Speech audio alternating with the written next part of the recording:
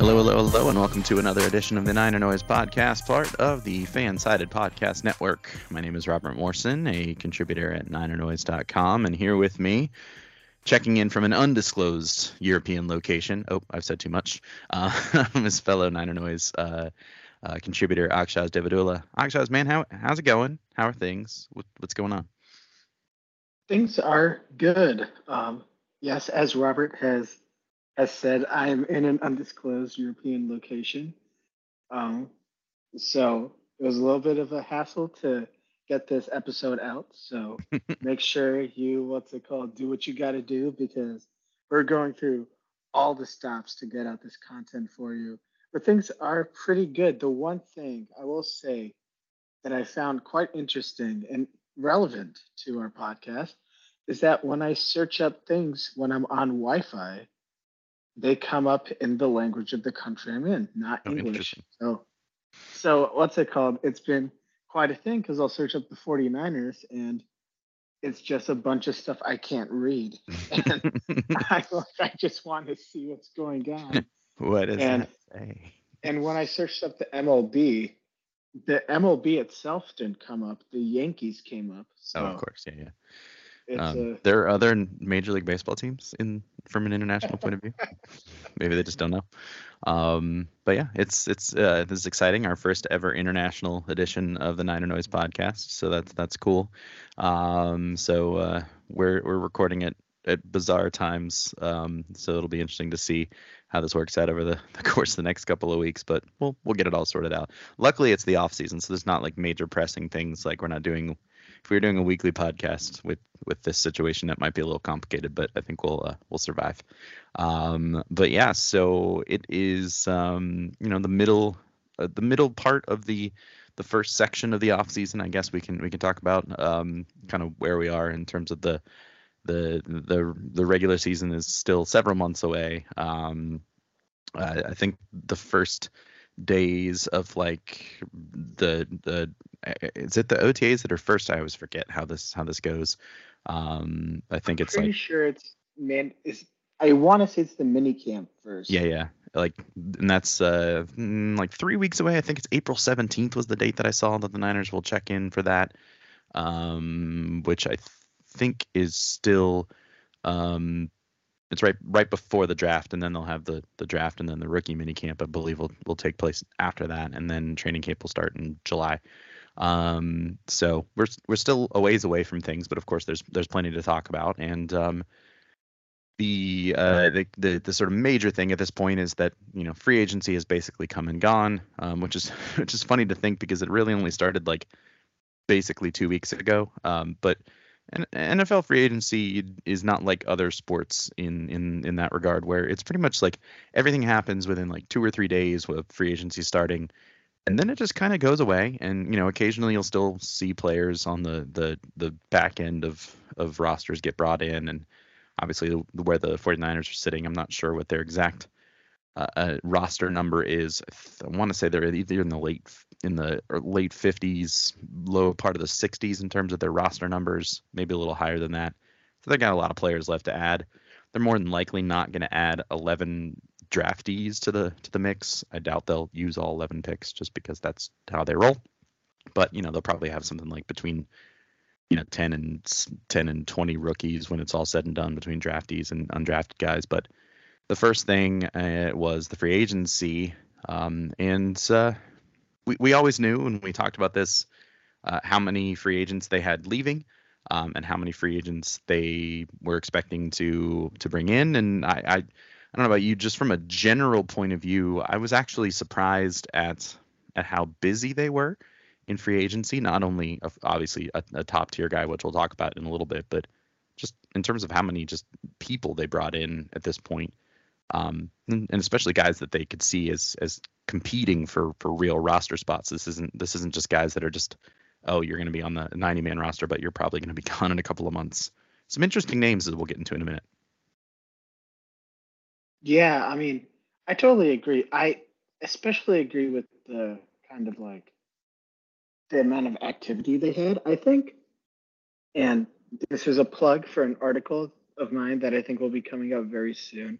I think they they've had a really interesting approach to free agency now that I find to be kind of the right way you want to approach free agency if you're trying to build a contender. And I just think we'll talk about specific players, but they clearly have set they're clearly principled insofar as what they value and what they don't. Mhm. And I think above all, so long as the team isn't terrible, that's what you want. Because we can quibble about whether certain players are worth more or less than what the Niners gave them, but they're willing to say, we think we can replace you if you are more expensive than this. And I think that allows them to make big splashes like they did this free agency period as well. Yeah, I think that's well said. And I mean, the name of this game is really about keeping yourself in the contention window for as long as possible. They have a little bit of a benefit, or a major benefit, I should say, with the fact that they have three quarterbacks, and I think their total cap hit in amongst the quarterbacks is less than $5 million for this year, or maybe less than six. It's not very much. Um, if you look at their roster on over the cap, and they have it listed by cap hit, I think Brock Purdy is at the literal at the bottom of the the top 51 group, so that tells you a lot about that. But we'll talk more about Purdy and the quarterbacks here in just a little bit. But let's start with the players that have left. So I think they had 21 um, restricted free agents, if I'm not mistaken. Yeah, or unrestricted free agents, and 3 restricted free agents when free agency started. They ended up losing, let's see, 1, 2, 3, 4, 5, 6, 7, 8, 9, 10, 11, 12. So 12 of those free agents that were on the unrestricted and that unrestricted tag were allowed to leave. Not an unsurprising number, and a lot of them are not terribly shocking. I think there's a couple of guys on here that are like, oh, well, that's a little bit surprising. But top of the list, of course, is Mike McGlinchey, who's going to the Broncos, and Jimmy Garoppolo, who is going to the Raiders. So they will be joining or facing off against one another, sort of. They're two offensive players, so we'll get started on that in the AFC West. So interesting there. Hassan Ridgeway goes to the Texans, as does Jimmy Ward. I was actually kind of surprised that it was only those two that joined D'Amico Ryans in Houston. I thought the number would be higher, and so it's kind of interesting to see those players that he kind of keyed in on, and we could talk about that. Emmanuel Mosley goes to the Lions, which is interesting, and I'm kind of wondering what that decision was about for him. Azeez Al-Shire goes to the Titans along with Daniel Brunskill. Samson Ebicom goes to the Colts. Charles Omenihu goes to the Chiefs. Maurice Hurst to the Browns. Tarvarius Moore to the Packers. And I actually missed this bit of news, but Jordan Willis goes to the Raiders as well. So that's very interesting. So, Akshaz, any of those names stand out as like guys you want to call out or play, or not call out, like how dare you leave, but just interesting ones, or ones that you think the Niners are going to maybe regret a little bit that they let them go, or vice versa? It's tough because so the one player I think for sure, I personally think the 49ers have kind of just misvalued in a way is Jimmy Ward. I think in general the 49ers have a very weird kind of approach on their safeties. We saw because Jaquiski Tart played quite well basically all the time he was healthy, but the Niners were very much like resigned to the fate that he was just not going to be on the team in the future. And I think in many ways, Jimmy Ward kind of fell under the same umbrella. I think Ward's play forced the Niners' hand and they tried to keep him around a little longer, but it just seemed like they never valued him as the type of safety that he is, where I mean you can make the case he's a top 5 safety in the league, certainly top 10. So I think that's a player that is hard to replace and played at a high enough level to where that's not a player you really want to lose in free agency, but it happens and you have to kind of go with it. What I also think is potentially concerning, but could be remedied in the draft, is losing Emmanuel Mosley, because if his recovery goes well, and hopefully it does, Mosley was playing like an elite corner, and that is his level of play that we haven't seen from Diamador Lenore. And I think losing Mosley not only puts the impetus on Lenore to continue playing as well as he did near the tail end of the season, especially in the playoffs, but it just takes away a level of security, because before you had Mosley, then Lenore, then Thomas, but now it's Lenore, then Thomas, and you're getting close to a situation like in 2021 when you're kind of like throwing things together and hoping they work out. So those two, I think, are the ones that really speak to me. All the other signings are unfortunate insofar as like I would love for Hassan Ridgeway to be a depth piece on this defensive line. Same for Jordan Willis, but and then same for Ebicom and Charles Omenihu. Those are both players who, certainly gave you something that you could use. And that's the type of depth. Those are the types of players that you lose in free agency, and it's very hard to keep around. So players like that, it's more of a question of, can they get the necessary replacements? And I don't know. They've been able to in the past, and I think most people are banking on them being able to in the future. But definitely Ward and Mosley are the ones I'm most concerned about. Yeah, I think those names certainly stand out to me as well.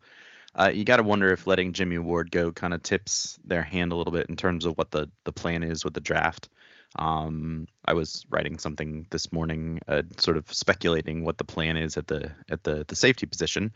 Deshaun Gibson is only back for a year at this point. He was considering maybe retiring at the end of this season, so you got to think the plan is let him kind of run the spot for this year, and they'll draft his replacement during this upcoming draft, and see if he can't step in to play sooner rather than later. So that'll be interesting to see. Mosley is interesting, as you said, simply because it was, the number didn't seem that significant. I think it was $6 million, one year deal. So you gotta wonder why the Niners wouldn't be interested in matching that. I don't know. There's a lot of ways you can speculate this. I guess you could question whether or not if the expectation was, okay, do we bring him back on a 1 year deal and then he plays himself out of our price range next year? It feels like maybe you're kicking the can down the road, and maybe you just prefer to bring somebody in new that you can have for a longer period of time. I don't know. The pass rushers that you noted, of course, are the big ones are Emenehu and Ebicom, but they both just got paid massive amounts of money, and there's just no way the Niners are going to be able to make that happen, given some other things they did. But yeah, yeah. So I think that's a good note there. Let's move on to the players that they were able to keep. So, in terms of returning guys that they had from that were restricted free agents or unrestricted free agents, they had Colton McKivitz, who wasn't, I don't think technically was a free agent, but they just he was a restricted an unrestricted free agent, right? And they chose not to tender him. Instead, they signed him to a 2 year deal, as opposed to paying him for a 1 year deal. Sean Gibson, as we noted, on a 1 year deal. Long snapper Taylor Pepper is back for a 3 year deal, which is just fantastic. I don't know if you saw that video of him announcing his return. It was pretty great.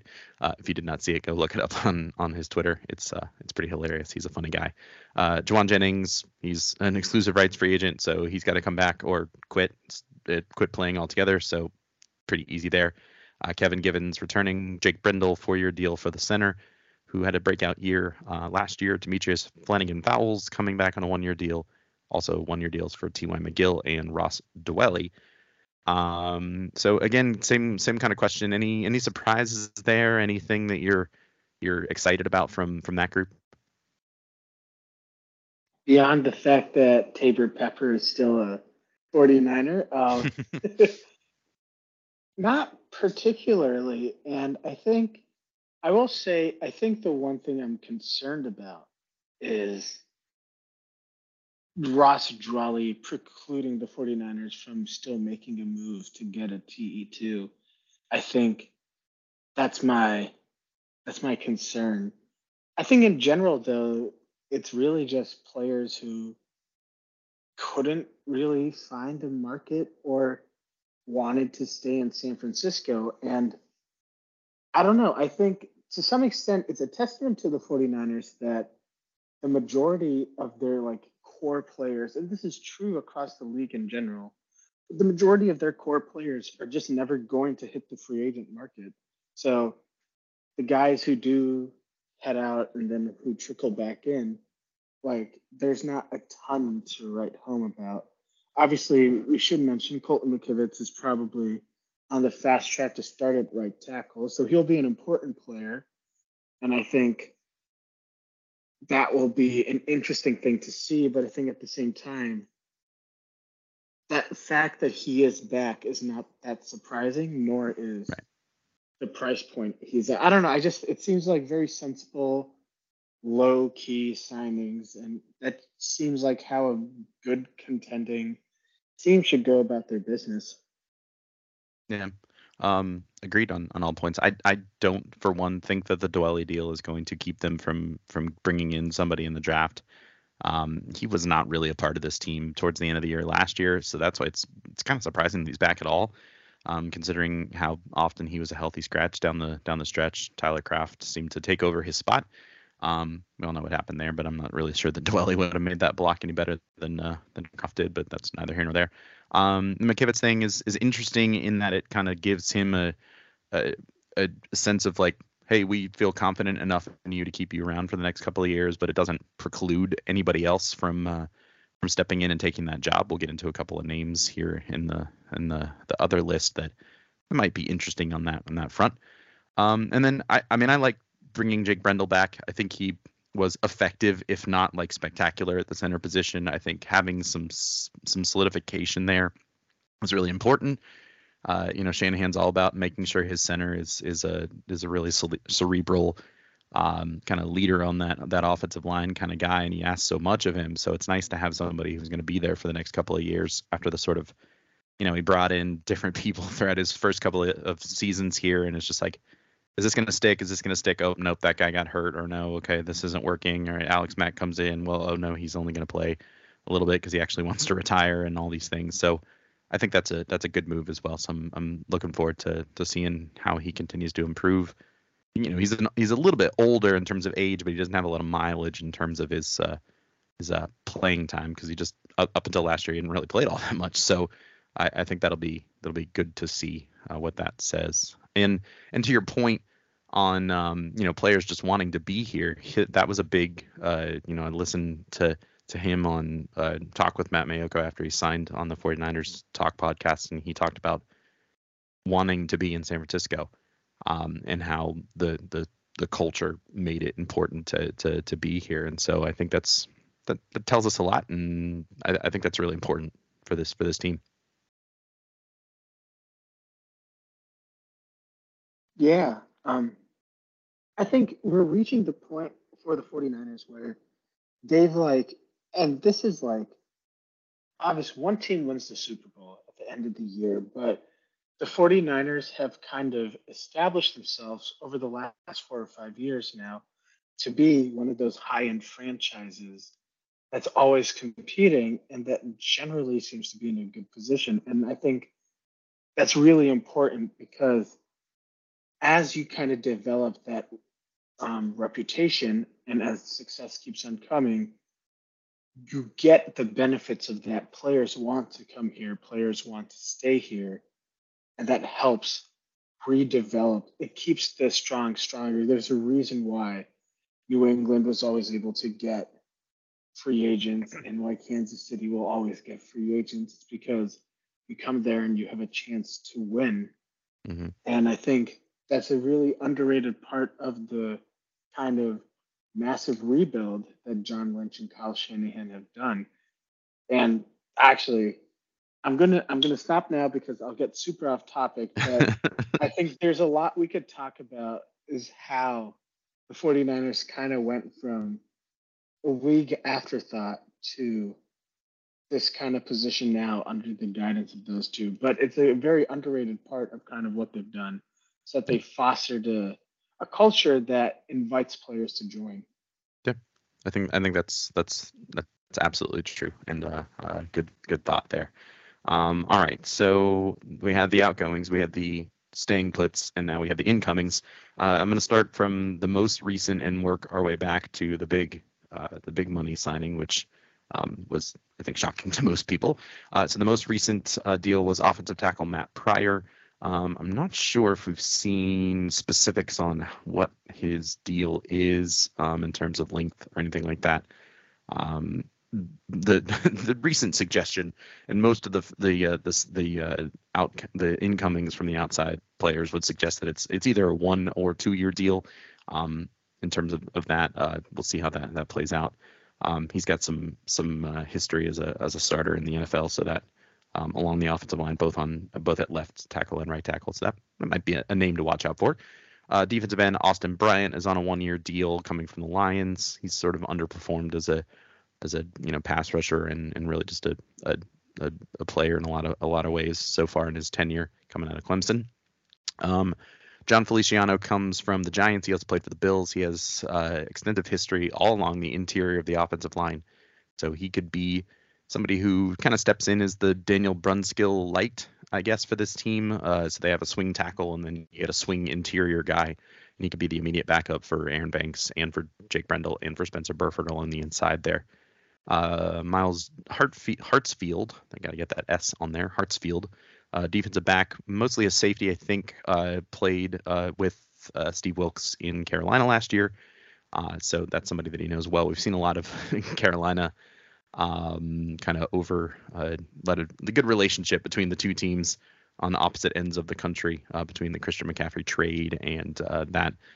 Now that Steve Wilkes is here, you got to think that there's going to be a pretty good onslaught of former Panthers when they get the opportunities to do that. Isaiah Oliver comes over from Atlanta, 2 years, $6.65 million deal. I would imagine that he has a pretty good track at being the starting nickelback coming into this season. So we'll see how that kind of comes into play. And then we have the next one, which is defensive end edge rusher Cleveland Farrell comes over from the Raiders. Akshaz, I'll let you have your say on that here momentarily. Just that's hilarious to me that is somebody they brought in. It's another reclamation process. What's the word that I'm looking for? Project. There we go. Along the defensive line, Chris Kosarek loves to grab those guys that have underperformed in other places. So we'll see how that goes. Sam Darnold coming in with a pretty big deal. Surprisingly, for a guy who may not even be at the top of the depth chart or even the second part of the depth chart. 1 year, $4.5 million for the former Panther and Jet. And then the big money deal, the one that I think shocked all of us, if I'm not mistaken, defensive tackle Javon. We got to get it right because it's Javon, and now we have Javon and Javon along the defensive line. They spell it the same way, it's just pronounced differently. Javon Hargrave, 4 years, $80 million deal coming from the Eagles. So Akshaz, what do you think about this group? What do you think it says about where the Niners are at in terms of their team building? And were you as surprised as I were about the Hargrave thing? The Hargrave thing was insane to me because not only is it a big money signing that I didn't expect, it's at a position I absolutely did not believe the 49ers would spend big money at. I think we discussed edge rushers in our free agency kind of preview, and I think both of us were in agreement that that was a place where we could see the Niners kind of give someone a pillow contract and actually splurge a little bit. But I think we both were pretty convinced that they would run back the interior and kind of just hope for health all involved. But Javon Hargrave, he's a menace. He's absolutely in that short list of elite pass rushing defensive tackles, and he fits Korsek's system quite well, perhaps better than DeForest Buckner did. And I think, there's been a lot of talk about how Hargrave's signing is in many ways a referendum on the 49ers decision. Basically, the only time John Lynch and Kyle Shanahan have ever done this, to allow premium talent to get away and essentially take the risk of trying to replace premium talent as opposed to dealing with premium talent and kind of replacing things on the side. So, huge surprise, but a welcome move. And I think a sign that the 49ers think they have something in Brock Purdy. Because I think you only make this move if you're convinced that one of your three quarterbacks is your quarterback of the future. And there's no way you can think Lance is that right now. And there's no way you ever think Sam Darnold will be that. So you're kind of like, I think this is an indication that they think their window is open because of Brock Purdy. Yeah. And we'll get into that probably more specifically in a little bit. But I think this is what they should have done with Lance. And we can talk about some of the mistakes the 49ers have made in dealing with Trey Lance. But I think one of the biggest ones was this insistence to carry Jimmy Garoppolo for 1 year, and then him coming back last year. Is you remove a lot of the power of a rookie contract, and that really harmed the 49ers. I think they worked around it in some ways, but now the Hargraves signing is absolutely a sign that they think this team can win it all, and I am inclined to agree with them. And they should get those few remaining pieces, kind of fit everything together. And then the Isaiah Oliver signing, I think great signing. Contract isn't too onerous. He can, at the very worst, be good competition for Sam Womack. At the very best, be a very talented corner. And the most important signing of the offseason, because somehow the 49ers decided to sign the one of the few players where I think I was like, who cares? Like this is not what we're looking for here. But just refuses to talk Farrell, about him. I mean, I will say this. In 2019, when Farrell went fourth overall, I didn't think he deserved to go fourth overall, but I certainly thought he was really talented.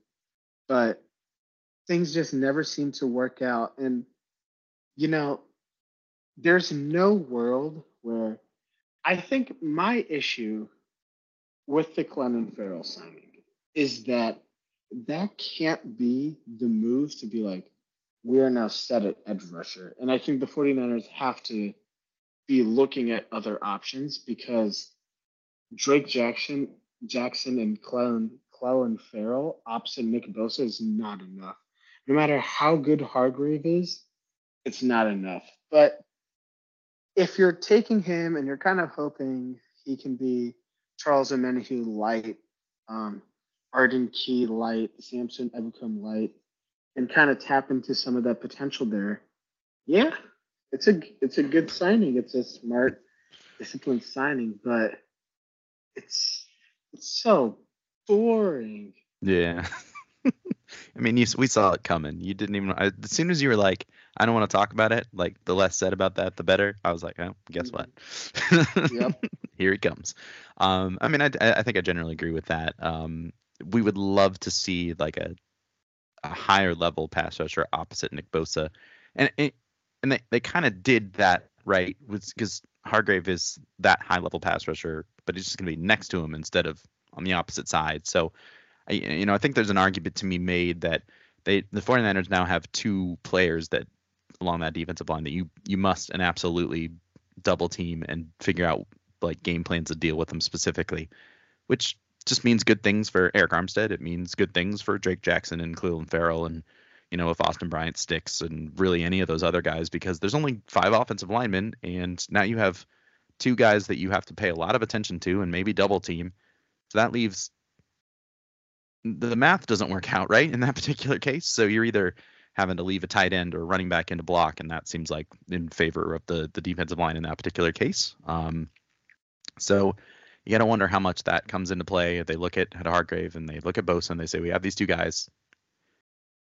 And then Armstead is a really good player too. And it's like we have 3 top-notch guys at their positions. And, maybe it's a little a little overly maybe it's not the right way to look at it, but they can say we can get away with a rotation of good to really good players at that other defensive end slash edge rusher spot and probably be okay. And maybe they're right, maybe they're not. I certainly anticipate they're going to get at least one, maybe two of those of more guys to compete. I'm really interested in that spot in the draft where they have 99, 101, and 102, which is just fantastic because it means they can do a lot of different things with that. Because they can basically take whoever they want in those three spots because there's only one team drafting in between those three picks. So I think it's going to be really interesting to see. I expect, as we noted before, there's probably some combination of safety, tight ends, edge rusher, maybe offensive lineman in that group among those three picks. It'll be really interesting, but we'll get into that later. But I mean, I'm excited. I think they did the work they needed to do. There's some interesting players here. I think they're still going to have to do some good work in the draft, but the free agency seems to have by and large been successful, even if it wasn't what we were expecting in terms of the Javon Hargrave trade or signing, I should say. Yeah, I agree. I think the one thing is so John Lynch said, I'm fairly confident that I'm not making this paraphrase up from him, is that they thought that the defensive line had taken a bit of a step back from what the pinnacle was to them in 2019. And they wanted to get back to that. And I think 2019 is a great parallel to make because if we go side by side, I think Armstead was better in 2019 than he is now. But that doesn't mean he's bad now. I think it just means more wear and tear on the body is kind of taking him down just a tiny step. Bosa is understandably much better. Buckner and Hargrave at the current times they were at, I think you can make an argument either way, but I think for Korosek, Hargrave fits what he wants more from a defensive tackle. But the thing about 2019 was that pass rush was incredible and electric when D Ford was healthy. Right. D Ford gave them the ability to just like change a game on a dime. And I think Nick Bosa, for how talented he is, still doesn't really do that per se for the 49ers now. That's not to say he's not incredible, defensive player of the year, but Ford was able to just speed up quarterbacks so quickly because of just his release off the edge. And I think you want to get that counter to Bosa's methodical, technical attack, that freak athlete who just wins immediately. Because when you have a situation where no one is safe on the offensive line, that's where you get a lot of these incredible pass rush opportunities and chance for big plays. And I think the 49ers defense last year, DeMeco Ryans had to at many times manufacture those opportunities by creating what were incredibly complex kind of coverage disguises and blitz disguises that work because Fred Warner is like not human. And you can throw him in the A gap and have him run all the way 30 yards down the field and cover a slot receiver perfectly. But I think being able to just put your four guys, line them up, do nothing, say nothing, and say, get me a sack, and they can do it. I still think the Niners are missing one more piece, one other guy that makes you feel like, okay, yeah, they can do it. Yeah. I mean, and I think from an athletic, like human being point of view, I think both Drake Jackson and Clelin Ferrell fit that mold. It's just a matter of whether or not Ferrell, who's shown that he hasn't been able to put it together so far in the NFL, and Drake Jackson, who's just coming into his second year in the league, whether or not they will kind of turn into that remains to be seen. And so it's a lot to bank on. It's a lot of pressure to put on those two guys. But I also think from their perspective, what better position could you find yourself in where you're the afterthought of a defensive line at any given point, and people are like, okay, well, we're worried about all those other three guys that are going to terrorize us, and you just get to work one-on-one on the weakest part of the offensive line, the right tackle, left tackle, whichever side they want to put you on. And I think that could help benefit both of those guys in the long run. But I think you're right. I think that would it have been nice if they'd gone out and gotten a Zadarius Smith type of guy to work there. Sure. It financially probably doesn't make sense because they're going to give Nick Bosa a whole heck of a lot of money in the very near future. Which get excited actually, as we are getting close to everybody freaking out about why the Nick Bosa deal isn't done yet. We're almost there. I think within the next month or two, we're gonna people, because that's the on cue. Like, oh no, why hasn't such and such a player signed his extension yet? When we know that none of this stuff gets done until July, and we just need to know that. So everybody, that's my reminder to you to calm down. It'll get done. So I think by and large, I feel pretty good about this defensive line. I think you're right. They underperformed a little bit last year. Just in terms of being able to get pressure with four. That was the big selling point, especially when Robert Saleh was there, that they could get pressure with four. So sometimes it allowed for, less than stellar play in the secondary because they only needed four defensive linemen to get to the quarterback, and they didn't have to cover for very long. And I think they can still continue to do that. But Javon Hargraves really makes that even more possible at this point.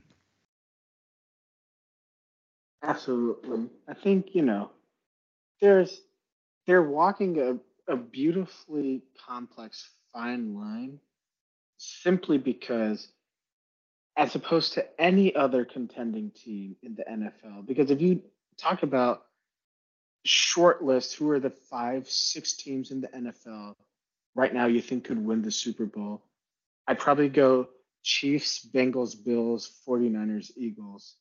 And after that, I would have to think and really argue as to whether someone else should make the list. Maybe Cowboys, I guess. But the one thing that makes the 49ers different from these other teams is that they don't have that established star quarterback. And I think that forces, so long as you don't have that anchor point, that forces and also kind of motivates this constant attempt to make every other part of the roster as insanely talented as possible to where you don't even have to think about having a quarterback. And I mean, honestly, last year we saw the logical extreme to that before Josh Johnson kind of had that fumble that completely tilted the game. The 49ers had functionally no quarterback and were right in the NFC Championship game entirely because the rest of their roster was so damn talented. So it's weird. Their whole roster approach is built upon a really uneasy state of we don't know if we get consistent play from the most important position. So let's make everything else as good as possible so we can insulate ourselves from that. Yeah. And that right there is what you call a professional segue into the last thing that we need to talk about. Well done. Well done. So they are having the NFL meetings, I guess the owners' meetings. I'm not really sure what you technically refer to them as. And so Kyle Shanahan and John Lynch are both out there, doing media stuff. And the other day, at the beginning of the owners' meetings, John Lynch was having a conversation with some of the media people, and he had this to say about Brock Purdy. He said, "I think Brock has earned the right with the way he played, that he's probably the leader in the clubhouse at that. I'll let Kyle make those kinds of decisions, but I know when we talk, I think Brock's probably earned the right to be the guy. If we were to line up, he'd probably take that first snap." Now, of course, that does not take into account the fact that that Brock Purdy cannot currently throw a football due to the fact that he just had surgery on his elbow just like a month ago. But it is an interesting thing for Lynch to say at this particular point. Now, Kyle Shanahan came out this morning, it's Tuesday morning, and said not the opposite, but he also said something about how Trey has an opportunity to earn the starting job back, and that the injury to Brock really allows him that chance to step into and take over the role, and that if he does that, he could have a shot.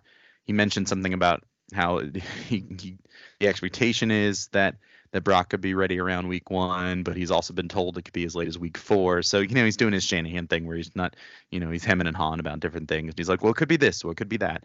Some of it I think is expert level trolling on his part where he just wants to get people to talk about it, but it also allows him to not like give away anything in terms of what they think or what they're planning on. So what do you think about those comments from Lynch and those comments from Shanahan to a lesser extent? Are they? Is it the right thing to say? Does it make sense that they're both kind of saying different things, or and first and kind of the utmost, is what Lynch is saying correct? I think almost I so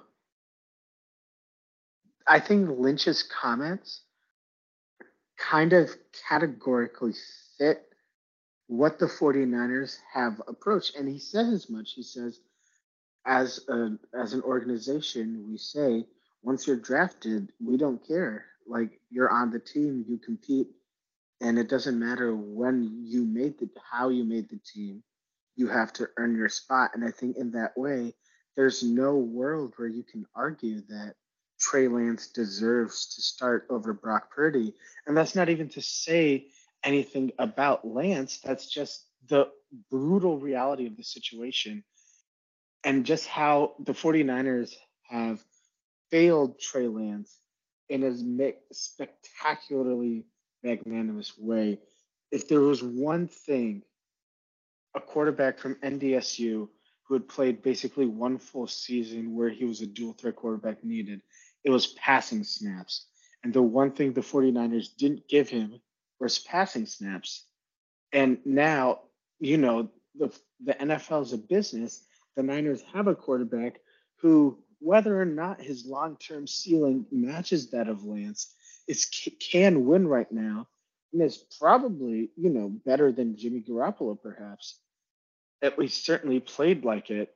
So I think in that way, what Lynch is saying is what everyone kind of expects to be the case. But the fact that it is the case is, I think, an indictment on the 49ers.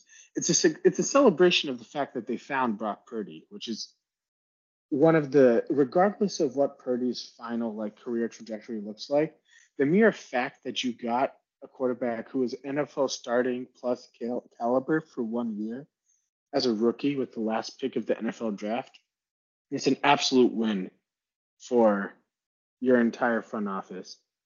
But I think that the 49ers incorrectly scouted Lance, incorrectly assumed what he could and couldn't do, and incorrectly approached how his development was necessary. And I think if this was the way, if they had this perspective of what they wanted in a quarterback, then they should have taken Justin Fields, because there's no reason why, given the way they've treated Lance, that they could have, unless they completely missed on Lance as a prospect, there's no world in where their approach could possibly be justified.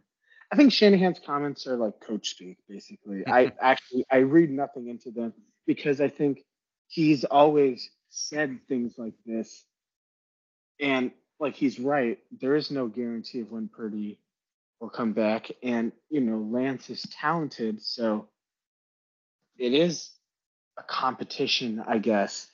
But I find Lynch's comments far more interesting because I think they are a great insight into how the 49ers have approached the situation, but they're equally an insight into how the 49ers shouldn't have approached the situation overall. And when inevitably, because I think, and it's so frustrating too, because I think when Lance got drafted, I for one was a proponent of Lance getting drafted, and I was very excited about the pick. I just think the promise of what Trey Lance could bring to this franchise has just not been, you can't even find it out. And the injury is a freak thing, and it is what it is. But even if that injury never happened, I just don't think the 49ers had the correct plan for dealing with a quarterback like Trey Lance. And I think their pivot and what will likely be the eventual release or, quiet departure of Lance in a year or two is unfortunate and is like a sign of a team that didn't know what it was trying to do at the quarterback position and kind of like lucked into a solution potentially in Brock Purdy. So I don't know. I'm being very cynical about it, I think, and a little more harsh on it because I think the 49ers have been so good at so many things. And they've created this culture and standard that like their evaluations are almost always on point. The players they get are incredibly talented and they just churn out amazing talent that is like standard bearers across the league, that they're like befuddling treatment of the quarterback position. And the mere fact that they didn't seem to like know what they were doing is, I think, frustrating to me. But practically speaking, it makes sense. I think if Purdy is healthy, he has to start. Since the 49ers are cursed for all eternity to never have quarterback health, Lance will get in there. And because, God is a masochist and doesn't want us to enjoy life, Sam Darnold will play meaningful snaps. So Sam Darnold's winning the Super Bowl in Vegas this year. Is that what you're saying? Exactly. Cool. I'm all for it. Whatever. I don't even care at this point. Whatever. It is what it is. But yeah, I mean, I think you're pretty spot on everything there. I think it's, as you said, the injury that Lance sustained was unfortunate. But he probably should have been playing from the outset. I get the whole like we have a Super Bowl roster and a rookie has never won the Super Bowl, blah blah blah blah blah. But frankly, Jimmy Garoppolo has never won a Super Bowl either, and that was the decision to kind of keep him in there. So, you could say that. And if in knowing that Garoppolo was not going to be the long-term answer, they probably should have cut bait with him earlier rather than letting it go on as long as he can. And then him getting injured last year would not have been as much of a big deal because we've already had a full season with Lance. And then you go, and by that point, you probably have a pretty good feel about whether or not he's your guy or not. And then he gets hurt last year, and then you deal with that as you will, because it probably is Brock Purdy who steps in and plays most of last year as opposed to Garoppolo and the way that it did play out. So, but yeah, so it's very interesting. Lots of things to kind of get through. But yeah, I mean, I think by and large, I agree with everything that you're saying. Consequently, I think that Lance is probably playing out this contract. There's too much potential dead money, and almost no cap savings if he gets cut. Really, the only cutting point would be it's really got to be a trade at this point. And frankly, if he's languishing in the back end of this team's as the backup, I just don't see it happening. So we'll see how that goes. All right. So I seem to have lost Akshat. It's Europe's fault. I'm blaming Europe. Anyway, so folks, again, thanks for always for joining us with this episode of the Niner Noise podcast. It's part of the Fansided Podcast Network. Please continue to check out NinerNoise.com for all your latest 49ers news and analysis. And be sure to rate and subscribe to the podcast wherever you listen. And of course, share it with all your fellow 49er fan friends. So until next time, let's sound the horn, 49ers.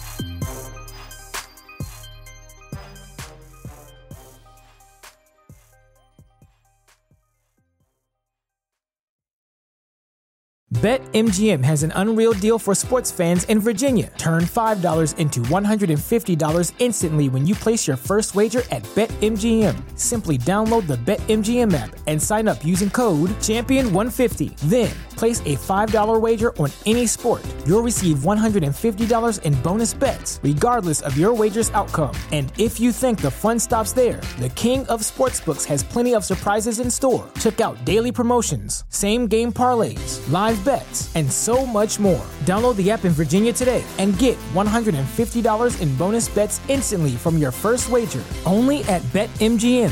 BetMGM and GameSense remind you to play responsibly. See BetMGM.com for terms. 21 plus only. Virginia only. New customer offer. Subject to eligibility requirements. Rewards are non-withdrawable bonus bets that expire in 7 days. Please gamble responsibly. Gambling problem? Call 1-800-GAMBLER. Promotional offer not available in Washington, D.C.